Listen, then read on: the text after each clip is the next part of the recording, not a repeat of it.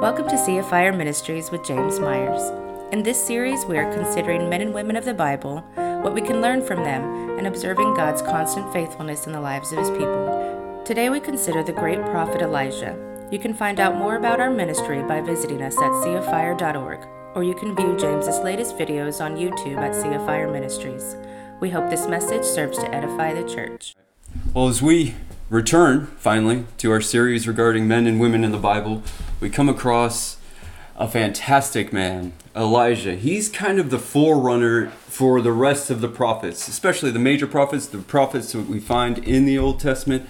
You know, Isaiah, Jeremiah, Ezekiel, Obadiah, even the minor prophets, Malachi, and all the rest, Habakkuk, all the rest. He's kind of the first one, and he doesn't write. You know, we don't have a book of Elijah, but he was the first. He's kind of the forerunner into the prophets, and he came to restore the kingdom. At this time, Ahab starts his reign about 58 years after the kingdom is divided. And Ahab is an exceptionally wicked king. It says in the Bible, "Now Ahab the son of Omri did evil in the sight of the Lord more than all who were before him. And he also took as a wife Jezebel, the daughter of Ethbaal, king of the Sidonians, and went and served Baal and worshipped him." Now, this Jezebel, we're not going to talk about her much, but she's a wicked woman. In fact, she's referred to in the book of Revelation in chapter 2, verse 20, where it says, "Nevertheless, I have a few things against you, the church of Thyatira, because you allow that woman Jezebel, who calls herself a prophetess, to teach and seduce my servants to commit sexual immorality and eat things sacrificed to idols." Now, briefly, Jezebel was more faithful to her gods. She was not interested in syncretism. Remember, we've talked about how the nation Israel would kind of adopt these other gods in addition to Yahweh. You know, Yahweh would be their first god, and then they would adopt these other gods. And that's what's happening here with the Baals, okay?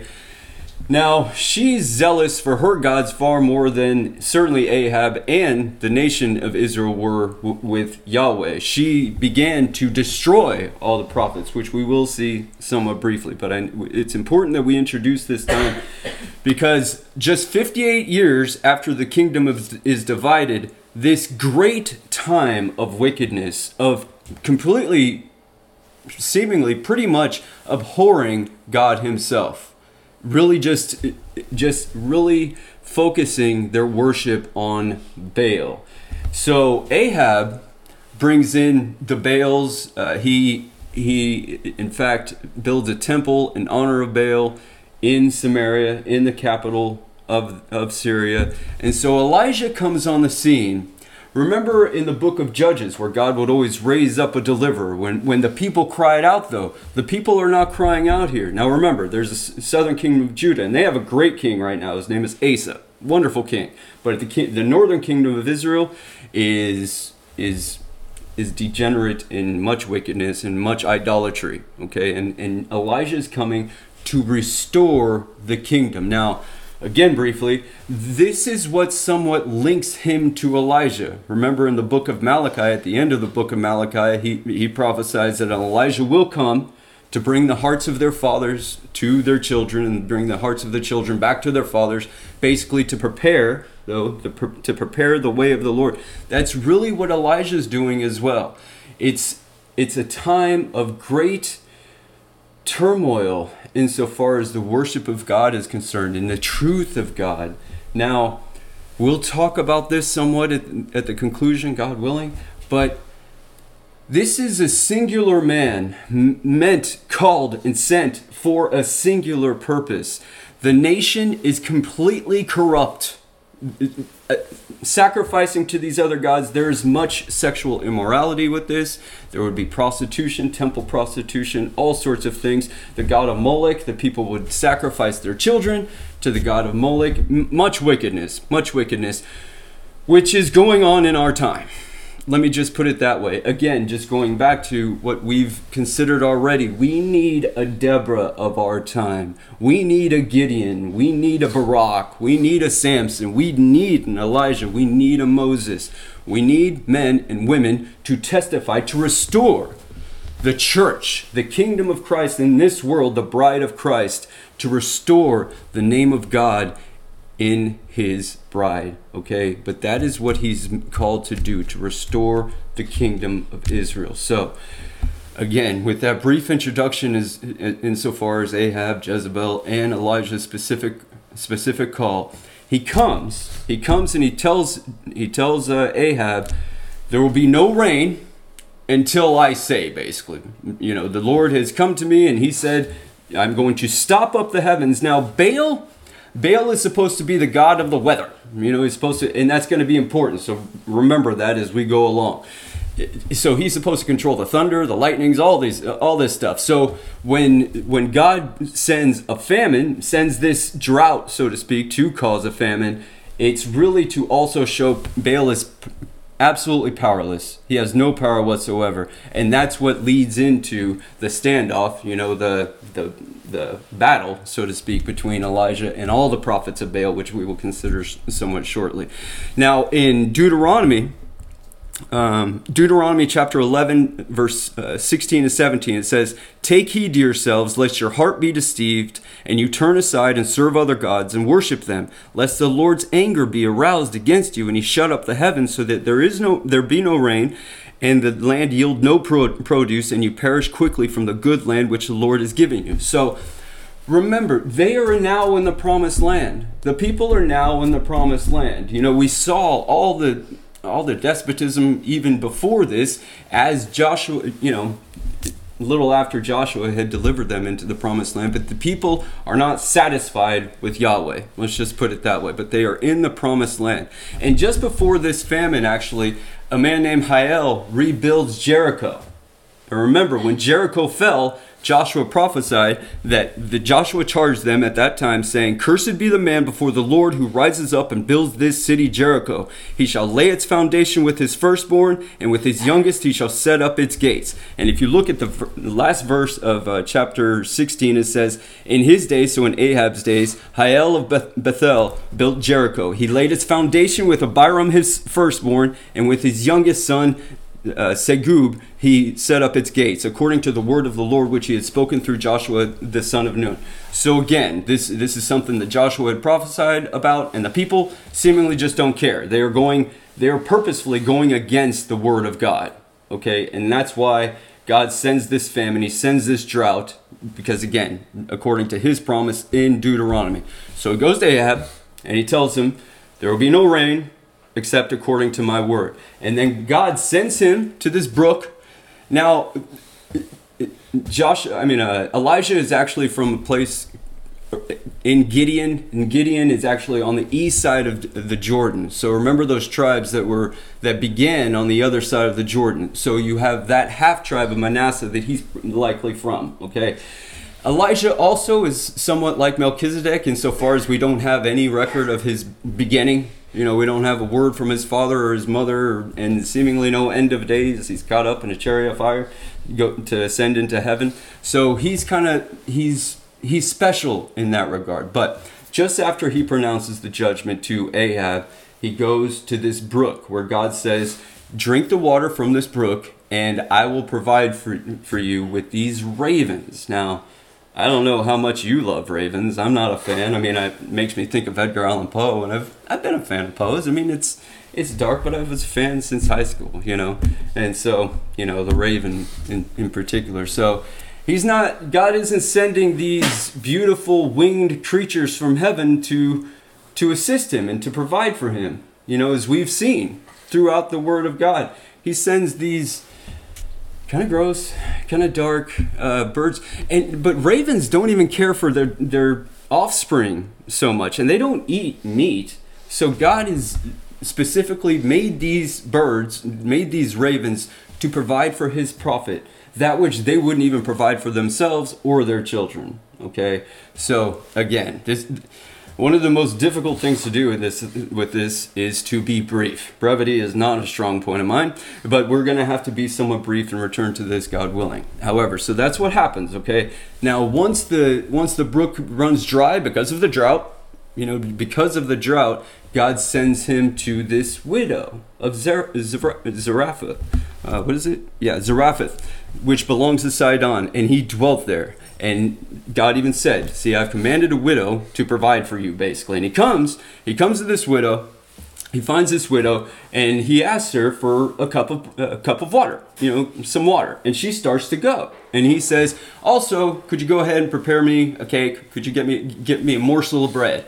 And she says, love to do that, but we just have a little bit left in this jar. That's why I'm picking up these sticks so I can prepare for my son and myself, and we can eat it and then die, because this is all we have. This is the last thing we have. So I'd love to help you out, but this is all we have, for my son and myself. So I'll get you your water, but Elijah comforts her, but he also tells her, no, go ahead and make me a cake of bread and then make something for yourself. God is going to provide. This jar, this tin is never going to be emptied. Okay? Through the providence of God, this never goes out. Okay? So he commands her to first serve him and then to trust in God, basically, to provide for her as well. And there's much to be considered there that, again, God willing, we will return to this and consider this. However, so she does. She goes and makes him a cake of bread, so to speak, and then she makes more for the widow and her son. Now, what ends up happening, after some time, her son gets severely ill. So much so that there's no more breath in him. So he obviously perished. He died. And the widow is obviously very sad, but she comes to him and she says, what do you have to do with me, O man of God? Is this why you came? To bring all my sin up against me and judge me by taking my son? And Elijah takes her son and he goes up into his own chamber, lies him down on his bed. Again, much to be considered here. And then lies over him, really to bring the warmth back into this cold, dead body. And he prays to God, though, have you also brought turmoil against this woman, against this widow? I'm going through turmoil. You've called me to do this. I'm completely isolated. I'm all alone. I'm sent off to this brook and hope, and trust you to provide for me with ravens and so forth. Are you really causing this widow to suffer as well, who you called me to? So he does this. He gets, he lies himself on this child 3 times and prays fervently to God, and God hears him, and he awakes, and Elijah takes the son to the widow, and that's where she says, then the woman said to Elijah, now by this I know that you are a man of God, and that the word of the Lord in your mouth is the truth. Now, Jesus himself refers back to this in Luke. No, I'm sorry. Should be more. No. Yeah, Luke 4:22. I'm sorry. It's this one here. So Jesus said to them, you will surely say that, this is when he's in Nazareth, remember? You will surely say this proverb to me, physician, heal yourself. Whatever we've heard done in Capernaum, do also here in your country. Then he said, assuredly I say to you, no prophet is accepted in his own country, which we've considered somewhat briefly. But I tell you truly, many widows were in Israel in the days of Elijah, when the heaven was shut up 3 years and 6 months, and there was a great famine throughout all the land. But none of them was Elijah sent except to Zarephath in the region of Sidon, to a woman who was a widow. And many lepers were in Israel in the time of Elisha the prophet. So Elisha is Elijah's pupil, basically. He's going to be the prophet that follows him, who we will consider next week, God willing. And none of them was cleansed except for Naaman the Syrian. So this widow is a Gentile. So again, I just want to make the point that so many people think that the Old Testament is specifically just for Jews and just for Israel, never went out to the Gentiles, which isn't the case. This woman, this widow, this unnamed widow, is a Gentile. She is not an Israelite. And God sends Elijah, his prophet, to this woman, to this Gentile, to this widow, because God is amazing. So I, again, just wanted to make the point that the exclusivity of God insofar as his provision for his people and his faithfulness to his people applies to his people, not just to the Jews, not just to the Israelites, and specifically not only just to Christians. When we are all in Christ, he still calls us to go find the widows and the Sidonians and the Gentiles to bring to himself. And that's what he does with Elijah. And that's what Jesus Christ is saying. Y'all are all bent up about this whole Gentile thing. He's in his hometown, and he's basically saying, no prophet is without honor except in his own country, basically around you people, because you're so familiar with me. But remember Elijah? Remember Elisha? They weren't sent to, during that whole famine, during this whole pestilence, they weren't sent to, for the Israelites or for any Jew specifically. They were sent to these Gentiles, people outside of the covenant of Israel. Okay? Awesome. God is amazing. Okay, so then after the 3.5 years, Elijah sends a message to Ahab, basically, to come out to him.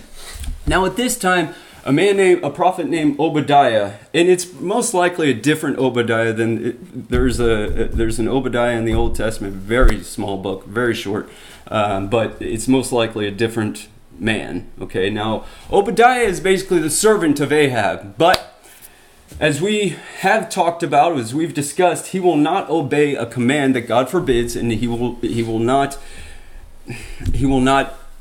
withdraw or not do a command that God commands. Okay, so Obadiah secretly, Jezebel wants to kill all these prophets, and Obadiah actually takes 100 of them and hides them out in caves. 2 groups of 50 in either cave. That way there will be survivors. If they find the group of 50 in one, there's still a faithful remnant. Okay, so he provides for these prophets, and he feeds them and he cares for them and so forth. Now Ahab, since the drought, there's no food, he's trying to provide for all the animals for warfare. Okay, and so he tells Obadiah, look, we need to find some sustenance for these animals. Look, you go this way and I'll go this way. And that's what they do. And Obadiah, when Obadiah went his way, Elijah came to him. And he says, go tell your master Ahab that Elijah is here. And Obadiah is scared. He's like, what have I done? What have I done to sin against you? What have I done to sin against God? Because I know what's going to happen as soon as I go to Ahab and tell him that you're here. God's going to whisk you away somewhere else, and then he's going to kill me. And Elijah says, no, don't worry. I will remain. I will be here. Okay. And so he does. He goes and tells Ahab. And Ahab comes and he says, is that you troubler of Israel? And Elijah says, I have not troubled Israel, but you and your father's house have, in that you have forsaken the commandments of the Lord and have followed the Baals. Now therefore send and gather all Israel to me on Mount Carmel, the 450 prophets of Baal, and the 400 prophets of Asherah who eat at Jezebel's table. So this king, this wicked king, accuses Elijah of being the troublemaker of Israel, which happens in our world. The Christians always stirring up trouble. Their righteousness and so forth. They just won't let us do this whole abortion thing. These wicked people, when they are the wicked ones. And we are here to do all we can to stop this heinous evil. But we are accused as being the troublemakers. Elijah makes it perfectly clear. No, that's not exactly how this is. Ahab, you're the troublemaker. Your father's house, since this kingdom was divided, since Solomon started this whole thing, and now it continues. And you are the most wicked one, Ahab. So now, bring all Israel to this Mount Carmel, which is a very important mountain. Again, we will consider another time, God willing. However, it's a very important mountain. Bring all of Israel here. Bring all 450 prophets of the Baals. You don't know about the 100 prophets that Obadiah is taken care of, but bring all these prophets. Elijah thinks he's the only one left, which we will consider somewhat briefly after a little bit. So he says, bring all your prophets, 450 from the prophets of Baal, 400 from the Asherahs. Okay? And so they do, right? They come to this mountain, okay? And I'm just going to kind of summarize the story, okay? It's a wonderful story. It's probably the most popular story with Elijah. So they come to this mountain, and basically, remember, Baal is supposed to be the god of thunder, the god of lightning, the god of the weather, basically. And so Elijah proposes, look, it's just me against you 950 or 850, right? Let's do this. You build an altar, right? You set up an altar right here. I'll set up an altar. But you set up your altar. You can't burn a fire. Don't kindle a fire. Your God is supposed to be powerful enough to rain down fire from heaven. Okay, so prepare your sacrifice. Put it on this altar. Put it on this altar and call up to your God. And whichever God consumes the sacrifice with fire, he is God. And everybody agrees to this. Okay, everybody agrees to this. So they do that, and they start from dawn, basically. They start crying out to Baal, crying out to their gods, and just continue. And they're doing these dances, this limping. In fact, just real quickly, in the beginning of this, Elijah asked the people, how long will you limp between two gods? If Baal is God, serve him. But if Yahweh is God, serve him. And that's where this starts. Now, the same word for limping with that is actually what these prophets are doing. They're just doing these seances. They start cutting themselves after Elijah starts making fun of them. So they're crying out. They're crying out to Baal. And Elijah starts saying, scream louder. Maybe he's asleep. Maybe he's gone off on a vacation. Maybe he's gone off to war. Scream louder. Maybe he just can't hear you. He's mocking them. So again, rather than this meek and Gentile Christian, we must mock the ridiculous. We must. That is our calling. We don't defame that which doesn't deserve being defamed. But when somebody is determined to go against God with a bunch of nonsense, then we make it clear that it's nonsense. That's not wrong. That's great. That's good. And hope and pray.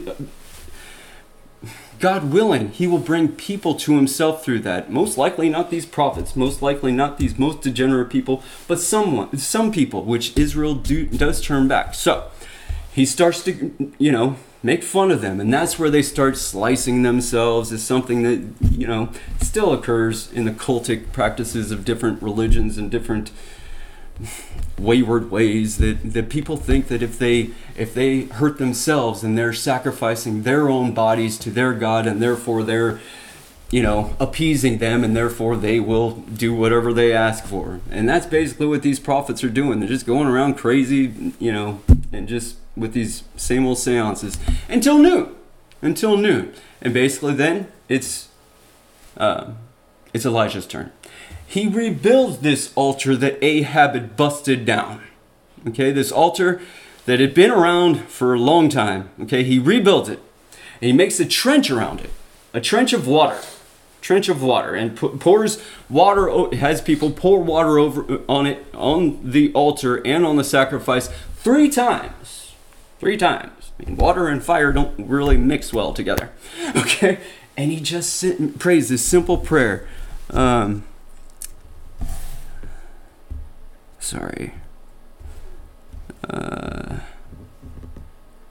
Okay, here we go. So he said, Lord, God of Abraham, Isaac, and Israel, let it be known this day that you are God in Israel, and I am your servant, and that I have done all these things at your word. Hear me, O Lord. Hear me, that this people may know that you are the Lord God, and that you have turned their hearts back to you again. Then the fire of the Lord fell and consumed the burnt sacrifice, and the wood, and the stones, and the dust, and it licked up the water that was in the trench. Now when all the people saw it, they fell on their faces, and they said, the Lord, he is God. The Lord, he is God. So, done with all these ridiculous seances.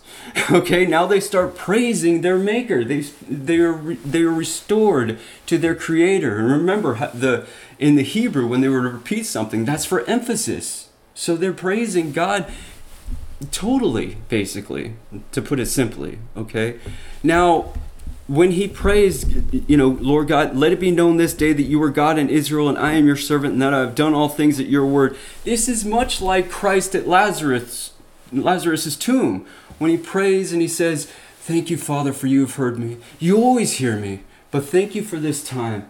we're going to consider Lazarus in our next message. So just very briefly, it's much like what Jesus was saying. This is to show everybody that I am the resurrection, I am the life. Okay? But this is the same kind of a thing. Elijah's saying, please, Lord God, show that you are God and show that you have called me to this purpose. Please rain down fire on this sacrifice. And it's a simple prayer, very quiet. He's not yelling. He's not cutting himself. He's not exercising ridiculously. All we do is pour out our hearts to our God. Okay? No matter what kind of prostration you can, and you should. We should all fall to our faces before the throne of grace. However, don't think that just because you do that, he will hear you. Don't debase yourself more and more to earn his ear. He is God. He is God. Pray. We love our God. We love God with all of our minds, with all of our souls, and with all of our hearts, and with all of our souls. And then he hears us. We don't need to cut ourselves. We don't need to repeat all these mantras and nonsense. We pray simply and boldly. Remember, entering boldly into the throne of grace. Okay. So, then after this squabble, Elijah does have everybody chase after to kill the prophets. When you're a false prophet, that was the death sentence. For many reasons, but basically you're turning the hearts of the people to idolatry. You are turning the people away from God. So you must be cut down. There's much to be said about this, in fact. But this is absolutely just. It's a huge deal. That's why, again, within the church, when we find a false teacher, we don't kill him, but we take him out of the pulpit, so to speak, and hopefully reprove him and rebuke him, and God willing, he will be restored into the grace of God, into the fellowship of the brothers and sisters of Christ. However, he must never enter the pulpit again. He is leading the flock astray. Look how many warnings we've read about Paul telling the people to take heed. This is important. This is essential. God is God and there is no other. And if any man or if any woman is going to turn the hearts and minds away from him, they must be cut down. All right. Now, after this, and especially after all these prophets are fallen, Jezebel isn't a big fan of Elijah. And so she sends a message out to him basically, unless I do this to you by tomorrow, basically, then so let it be. So let the gods do to me, and more also, if I do not make your life as the life of one of them by tomorrow about this time. So when he heard that, he took off. Elijah's all alone. Okay, that's just important to recognize that he's all alone and he's fleeing because of fear. He trusts in the providence of God, but he knows this woman is wicked and she's been trying to kill all the prophets. As far as Elijah knows, she has killed all the prophets of Israel. So he flees, okay? And so he ends up going to this mountain. Now, verse 11 of chapter 19. Then he said, "Go out and stand on the mountain before the Lord. And behold, the Lord passed by, and a great and strong wind tore into the mountains and broke the rocks in pieces before the Lord. But the Lord was not in the wind. And after the wind, an earthquake. But the Lord was not in the earthquake. And after the earthquake, a fire. But the Lord was not in the fire. And after the fire, a still, small voice." For all of God's judgments, for all of his loud judgments, and for all of the terrible tragedies that happen in this world, justly, he will tear down mountains. Jesus even said, if you have faith to believe, basically you can tell this mountain to move and it'll move over here, right? You have this power because of God, all right? So with all these things, and the earthquake, especially after Christ's crucifixion, fire is very filled in Elijah's ministry. We're going to have to recognize that as well, okay? And remember, John the Baptist said, one's coming after me who's much greater than I am. Basically, I baptize you with water. He's going to baptize you with the Holy Spirit and with fire. Okay, now, so much of Elijah's ministry involves fire. Remember just what we just considered with his confrontation with the prophets of Baal. Fire, all sorts of fire all over the place. He's taken up in a chariot of fire. Okay, so just after that, or during this time, he's on this mountain. This wind blows, the rocks, the mountains start tearing apart. God was not in that terrible destruction. Okay, then an earthquake. God was not in that earthquake. He's putting Elijah here to listen for God. And God was not in that earthquake.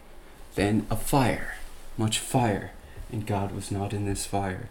And after the fire, a still, small voice. For all of the tragedies, for all of our great meditations upon God, our God is so compassionate and so gentle with his people. He knows Elijah's going through this. He's putting Elijah through this. And so he's saying, I know the rocks in your heart are breaking apart. I know you're being destroyed inside. I know your soul is shaken. Your confidence is shaken. I know the fire is starting to go out in your heart because of fear. Do not let that happen. Listen to this still, small voice. Put away the broken mountains. Forget about the earthquake. Forget about the fire for now. Listen to me. Listen to me. Still, small, peaceful voice. After all this chaos, God comes in absolute peace. So it was, when Elijah heard it, that he wrapped his face in his mantle, which is his cloak, and went out and stood in the entrance of the cave. Suddenly a voice came to him and said, What are you doing here, Elijah? And he said, I have been very zealous for the Lord God of hosts, because the children of Israel have forsaken your covenant, torn down your altars, and killed your prophets with the sword. I alone am left, and they seek to take my life. See, he thinks he's the only one left. He's the only one faithful to God now, according to him. That's all he sees. He's been alone this whole time. And fortunately, he believes that this widow is a believer, but she's a Gentile. She's not going to come and, prophesy. She's not a prophetess. So he's basically saying, I alone am left, and they seek to take my life. Then the Lord said to him, Go, return on your way to the wilderness of Damascus, and when you arrive, anoint Hazael as king over Syria, which... much to be considered there. Also, you shall anoint Jehu, the son of Nimshi, as king over Israel. Jehu, which we will consider somewhat, probably in a couple of weeks, God willing. He's a wonderful king. He has some issues, but he's a good king. He's a good king. He's supposed to take over. Okay. And Elisha, the son of Shaphat, of Abel Meholah, you shall anoint as prophet in your place. So this is when he's going to find Elisha. Okay. It shall be that whoever escapes the sword of Hazael, Jehu will kill, and whoever escapes the sword of Jehu, Elisha will kill. Yet I have reserved 7,000 in Israel, all whose knees have not bowed to Baal, and every mouth that has not kissed him. We've discussed this somewhat briefly. I love to think of, it seems like the faithful preaching of God's word is so lacking. Okay, and it's hard to find some, but what encourages me, what I know for sure, is that God still has a remnant that have not bowed the knees to Baal and has not kissed him. There are faithful men, ministers in his service and for his service. So though we seem to be starving for faithful men to preach his word, they are out there. We just don't always see their faces. They don't get the publicity. The world hates them. The world hates Christ. They will hate his faithful ministers. But God always has a remnant that will not bow the knee. So we departed from there and found Elisha, the son of Shaphat, who was plowing with 12 yoke of oxen before him, and he was with the 12th. Then Elijah passed by him and threw his mantle on him. And he left the oxen and ran after Elijah and said, "Please let me kiss my father and my mother, and then I will follow you." And so Elijah said to him, "Go back again. What have I done to you?" So Elisha turned back from him and took a yoke of oxen and slaughtered them and boiled their flesh using the oxen's equipment and gave it to the people, and they ate. Then he arose and followed Elijah and became his servant. We will consider Elisha, so this account a little bit more next week, God willing. So we'll turn to 2 Kings chapter. Well, let's start at chapter 1. Actually, I know I didn't send that for y'all to read. However, what happens is Ahaziah, after Ahab dies, his son Ahaziah takes over, and he falls through the lattice, okay, and hurts himself, injures himself severely, and he sends his men out to go inquire of Baal whether or not he's going to be okay. And Elijah hears of this, and he sends a message to him. Is it because there is no God in Israel that you are going to inquire of Beelzebub, the god of Ekron? Now therefore, thus says the Lord, you shall not come down from the bed to which you have gone up, but you shall surely die.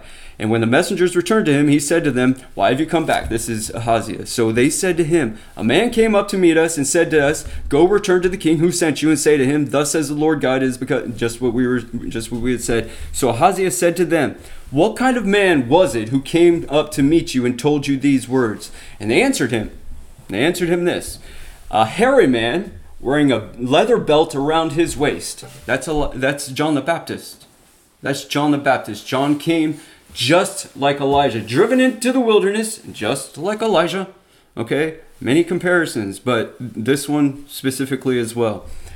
And he said, it is Elijah the Tishbite. Then the king sent to him a captain of 50 with his 50 men. So he does this, right? He sends his captain of 50, a captain over 50 men to go and destroy Elijah, basically. And then, so Elijah answered and said to the captain of 50, if I'm a man of God, then let fire come down from heaven and consume you and your 50 men.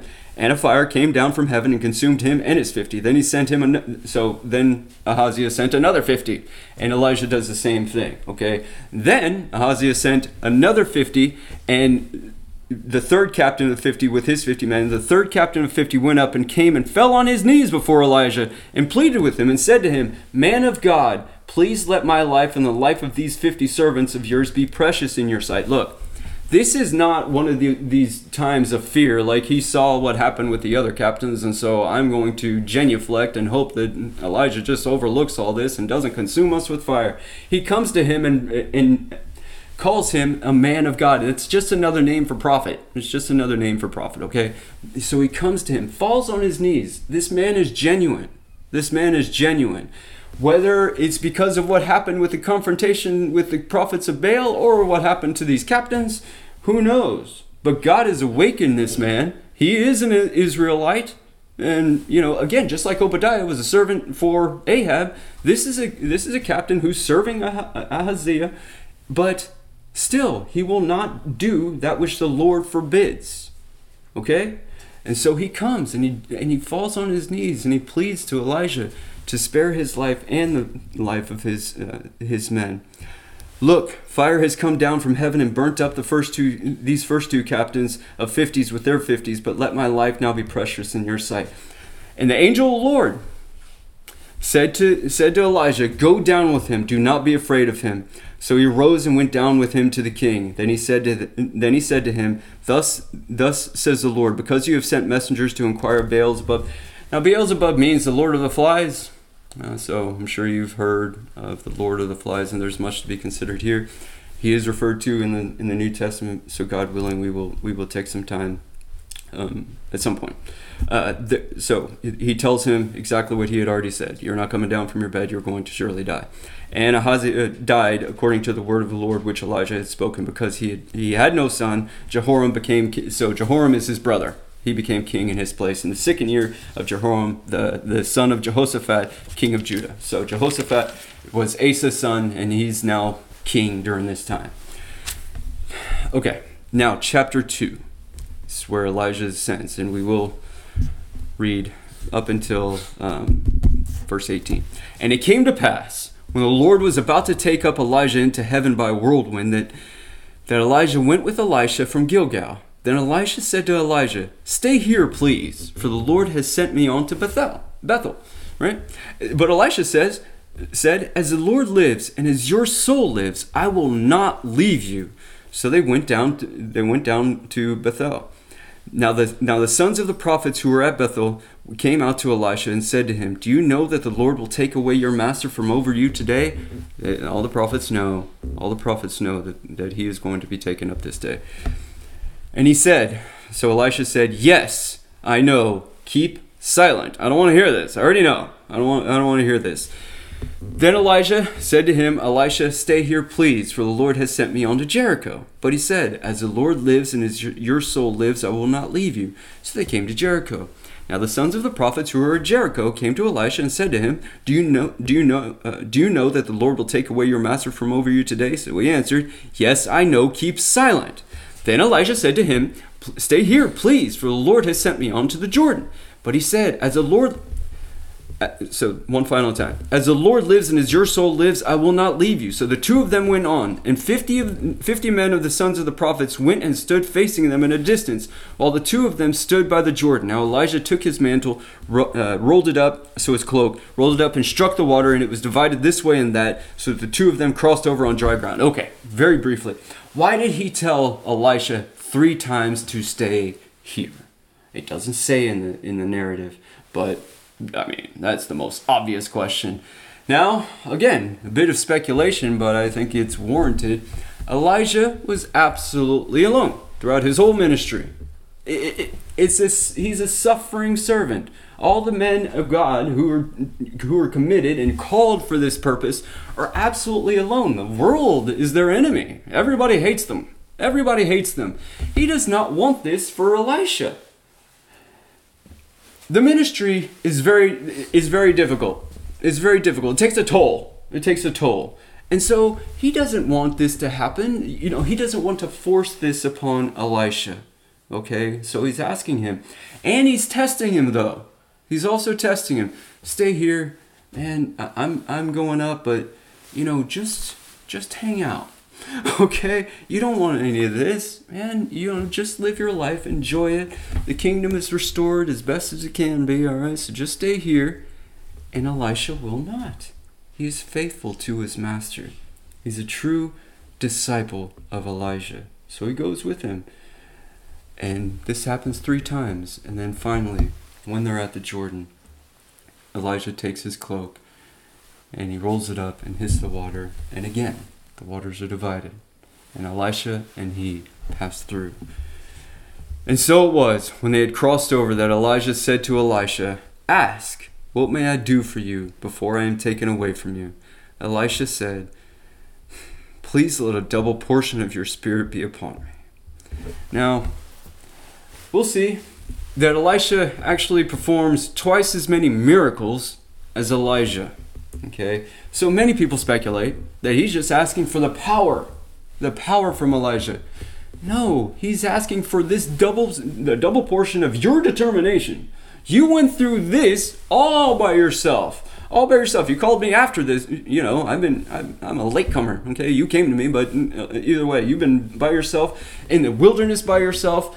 I need your courage. Whatever spirit God has filled you with, I need double that amount, so I will remain faithful and true, and I won't balk at the first sign of danger that comes my way.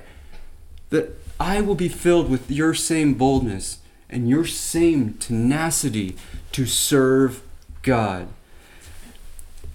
So Elijah said, "You have asked a hard thing. Nevertheless, if you see me when I am taken from you, it shall be so for you. But if not, it shall not be so." Then it happened, as they continued on and talked, that suddenly a chariot of fire appeared with horses of fire and separated the two of them. And Elijah went up by a whirlwind into heaven. And Elisha saw it, and he cried out, my father, the chariot of Israel and its horsemen." So he saw him no more. And he took hold of his own clothes and tore them into 2 pieces. He also took up the mantle of Elijah that had fallen from him and went back and stood by the bank of the Jordan. Then he took the mantle of Elijah that had fallen from him and struck the water and said, "Where is the Lord God of Elijah?" And when he also had struck the water, it was divided this way and that, and Elisha crossed over. Now, so Elisha is now just been granted this double portion of Elijah. So he strikes the water first, doesn't say anything to God first. He just figures this is what Elijah did, right? And it doesn't divide. So he asks, "Where's the Lord God of Elijah?" And right after he asks that, tries it again, and sure enough, the water's divided. Because it's not Elijah. It's not the power of Elijah that's causing the division of the waters or bringing down the fire from heaven. It is God. It is God. So once he knows from whence this power comes, then he is given the same gifts as his master had. And again, we will consider Elisha next week, God willing. However, this singular man stands out in the pages of the Old Testament. Look, there are many special men and women that God has raised up, many that we have considered, many who we have considered. And so the faithfulness of David is special in a different way. Okay? But this man comes on the scene. One man, to confront a nation full of idolaters, a nation full of people who have gone away from the Lord our God. And he is determined by his calling, by his gifting, to restore all things. John the Baptist came on the scene, baptizing Jews. And we've talked about that somewhat briefly with the water. He says, "I baptize you with water. But there is one coming after me who will baptize you with the Spirit and with fire." This Elijah also came to prepare the way of the Lord to his people. To his people. That is what John the Baptist was doing. The king is coming, and you're not ready. Elijah, the kingdom now is not what it should be. We must turn back to the Lord our God to be a faithful kingdom.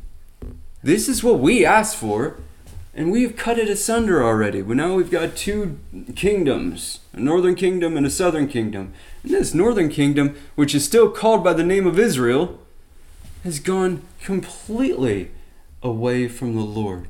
So he came to restore all things. Briefly, I would be to God we have some time to consider the transfiguration at some point. I wanted to talk about it today, but it's so, again, my strength is not brevity, and so there's just too much to be considered here. However, when Jesus and the three are coming down, from Peter, James, and John, remember his faithful friends, when they're coming down from the mountain, right? Elijah and Moses were just up there. Peter wants to build tabernacles for them, right? This is fantastic that we're here. Look, let's just set up some tents for you guys and let's just hang out here forever, right? and so, but then God the Father speaks audibly, "This is my son, listen to him." I know you've been raised under the teaching of Moses, and you've seen the story of Elijah, and you know that he's coming again to prepare the way, and so forth. But this is my son, listen to him. And they all fall on their faces, and by the time they look up, Elijah and Moses are gone, and Jesus is there, and they start descending the mountain. And Jesus says, though, "Tell nobody of this until I am risen, until I rise again." And then these guys start talking amongst themselves about the resurrection, right? Who knows what they're talking about? Because they had their own ideas about what the resurrection was. And we'll get into that somewhat briefly in our next message. So they start talking amongst themselves. And then Peter asked Jesus, "Why does it say Elijah's supposed to come first, before the Messiah comes? We believe that you're the Messiah. I don't remember any Elijah coming until this, right? Until this mountain of transfiguration. Now he's gone. So why does the scripture say that Elijah's supposed to come first?" And Christ says, indeed, Elijah has come, and he has restored all things. He has come to restore all things. And if you can believe it, Elijah had come. He came in the form of John the Baptist. And there's much to be said about this. But John the Baptist and Elijah came to restore all things. They came to restore, to prepare the way of the Lord, to prepare the way of Christ for his people, to his people. to change the hearts of the fathers back to their children and the hearts of the children back to their fathers. This is the providence of God. This is the faithfulness of God. He will use a singular man, he will use a singular woman, and God willing, he will use his church to bring those outside of the gates, outside of the sheepfold, into the kingdom, into the everlasting kingdom of God. We have a most sacred testimony full of these times that should encourage his people. Yes, suffering in the wilderness and being fed by ravens, that doesn't sound like a party to me. However, serving God, suffering that's what I'm saying, suffering for the cause of Christ, for the cause of God. What is a raven? What is the discomfort of a raven? Paul talks about, I am convinced that whatever struggles, whatever happens to us in this life is not worthy to be compared to the glory we will have in eternity. And that's true. The closer you are to God, the more you know your Savior. There's no joy like that. There's no joy like that. You cannot enjoy anything in this world like that, including your spouse. So compared to the vanities of this world and the struggles and the turmoils and their hatred, God's love is pure. His still small voice reverberates within the souls of his people. Our God truly is an awesome God, and he reigns from heaven above. It's a song. Our God is an amazing God, and he is faithful. He is faithful. We are all called to be Elijahs. We are all called to be Davids. We are all called to be Deborahs. We are all called to be Marys. We are all called to be Miriams. We are all called to be Jaels. We are all called to be Baraks, Samsons, so forth. In our own bodies, in our own souls, with our own name. Remember, the shepherd knows his sheep by name, and he calls us all by name. That's why John the Baptist was still John the Baptist. He came in the spirit of Elijah, but he was still himself, such as it is with all of his people. History has gone on, and God has controlled it and is sovereign over it up to our time. It is time that we take up the mantle now to carry on until Christ returns, until the parousia, till the second coming of our Savior. Until that day comes. From now until then, we must serve our God. Seek many people to come into the sheepfold for his glory, for the sake of his name, not ours. Would be to God that we have a great harvest. Would be to God that he causes us to reap many, but we are just the laborers. It's his harvest. But would be to God, he sends us out, and we can reap many, thousandfold, hundredfold, and infinitefold. That is what God deserves. That is what he deserves. He deserves an infinite harvest. He deserves the most beautiful and abundant bride. But he will not lose one. We must trust in his sovereignty as well. However, let this spark a fire in our hearts and in our souls to restore the kingdom, to restore all things for the name of our God. Now, until we reach glory, where, God willing, many of those who we didn't even know that we influenced to come to God, to come to Christ, we will join them in glory. What an amazing gift. What a fantastic gift that we get to share also on this side of glory as well. And we will consider some of that in our next message. Praise God. Thank you for listening to Sea of Fire Ministries. We hope and pray this has blessed you in your walk with God, and we hope you join us again next week. You have been listening to Sea of Fire Ministries, where the Word of God is life.